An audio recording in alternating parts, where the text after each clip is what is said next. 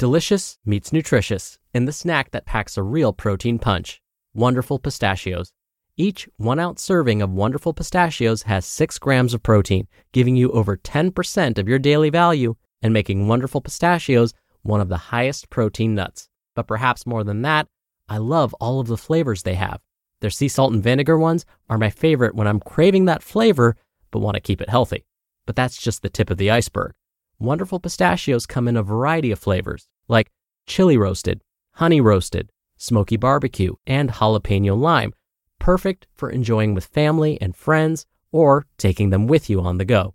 Whether you're a pistachio purist who loves cracking open every nut, or you prefer the convenience of no-shells pistachios, Wonderful Pistachios has got you covered. Grab Wonderful Pistachios and elevate your snacking game today. So fill up with a healthy snack when hunger strikes.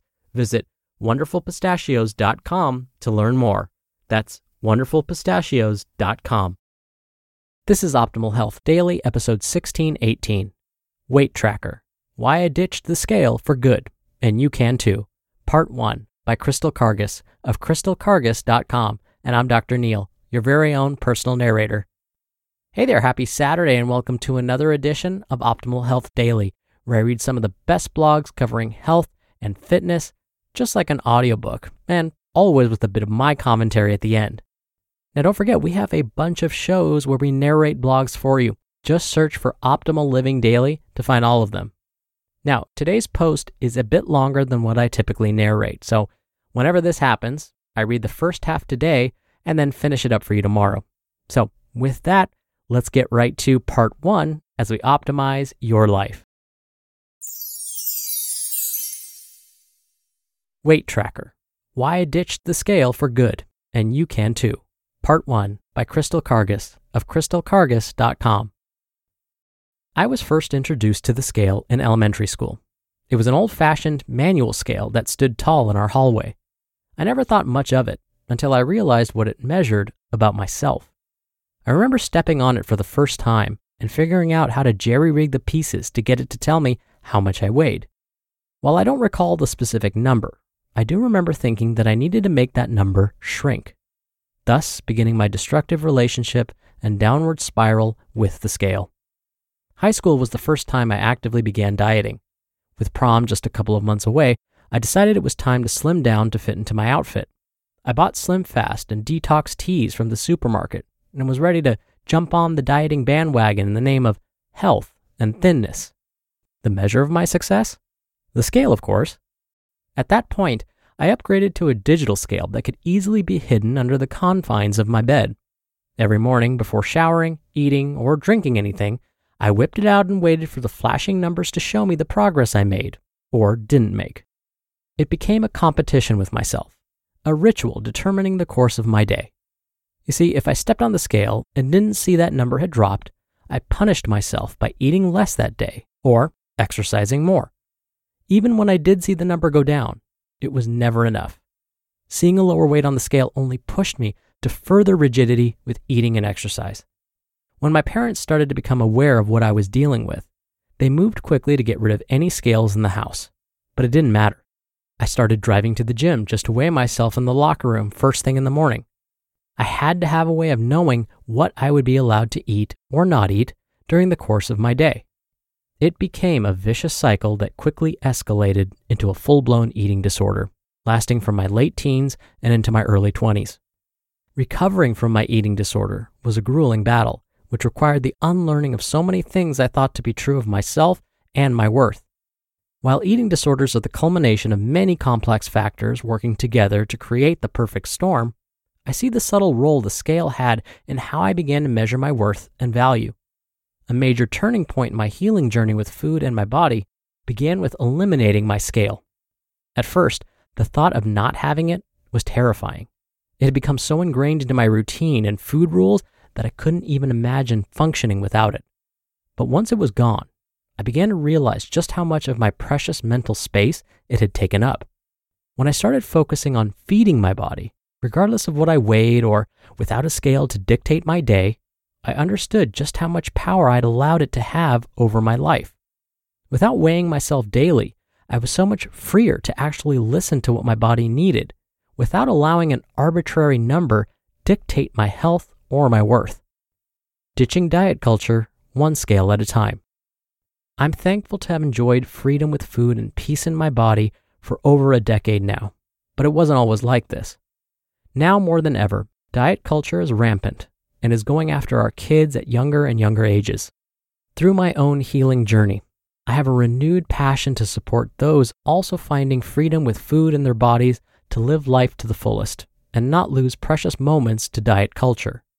While challenging the magnitude of diet culture is overwhelming in itself, it comes down to the small steps, the things you can do today to reshape the way you feel about food and your body. For me, that small step was doing away with my scale for good.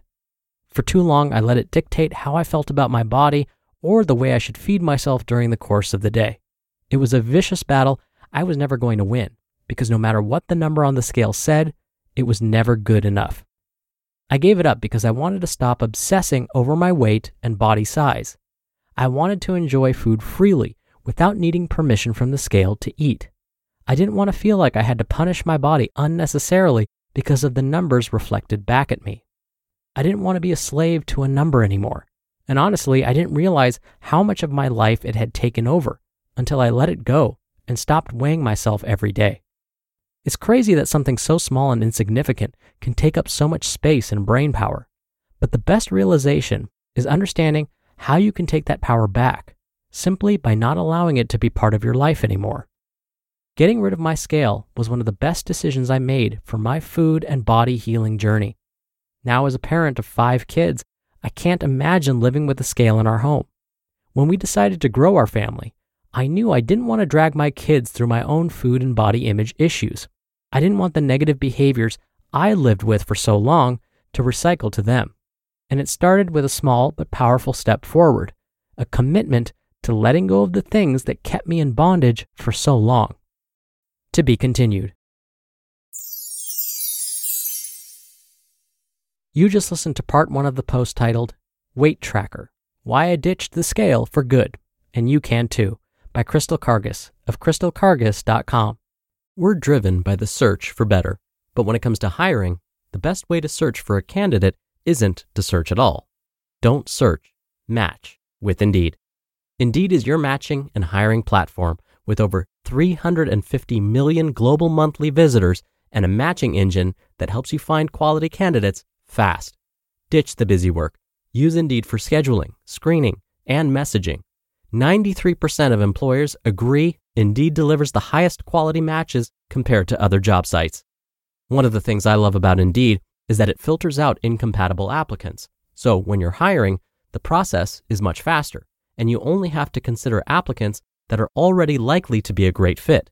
And listeners of this show will get a $75 sponsored job credit to get your jobs more visibility at Indeed.com/health.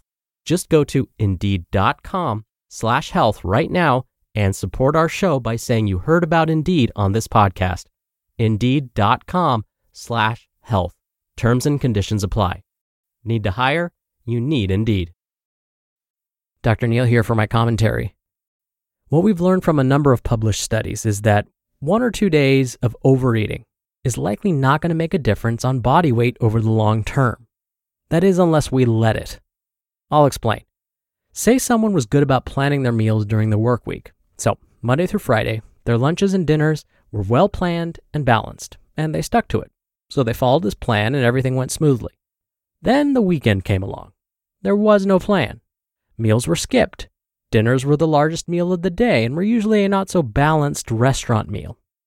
Does this now mean that all of that hard work that took place Monday through Friday is now lost? No. Unless we let those 2 weekend days where we let loose cause us to completely go off track the following week, and the week after that, and the week after that.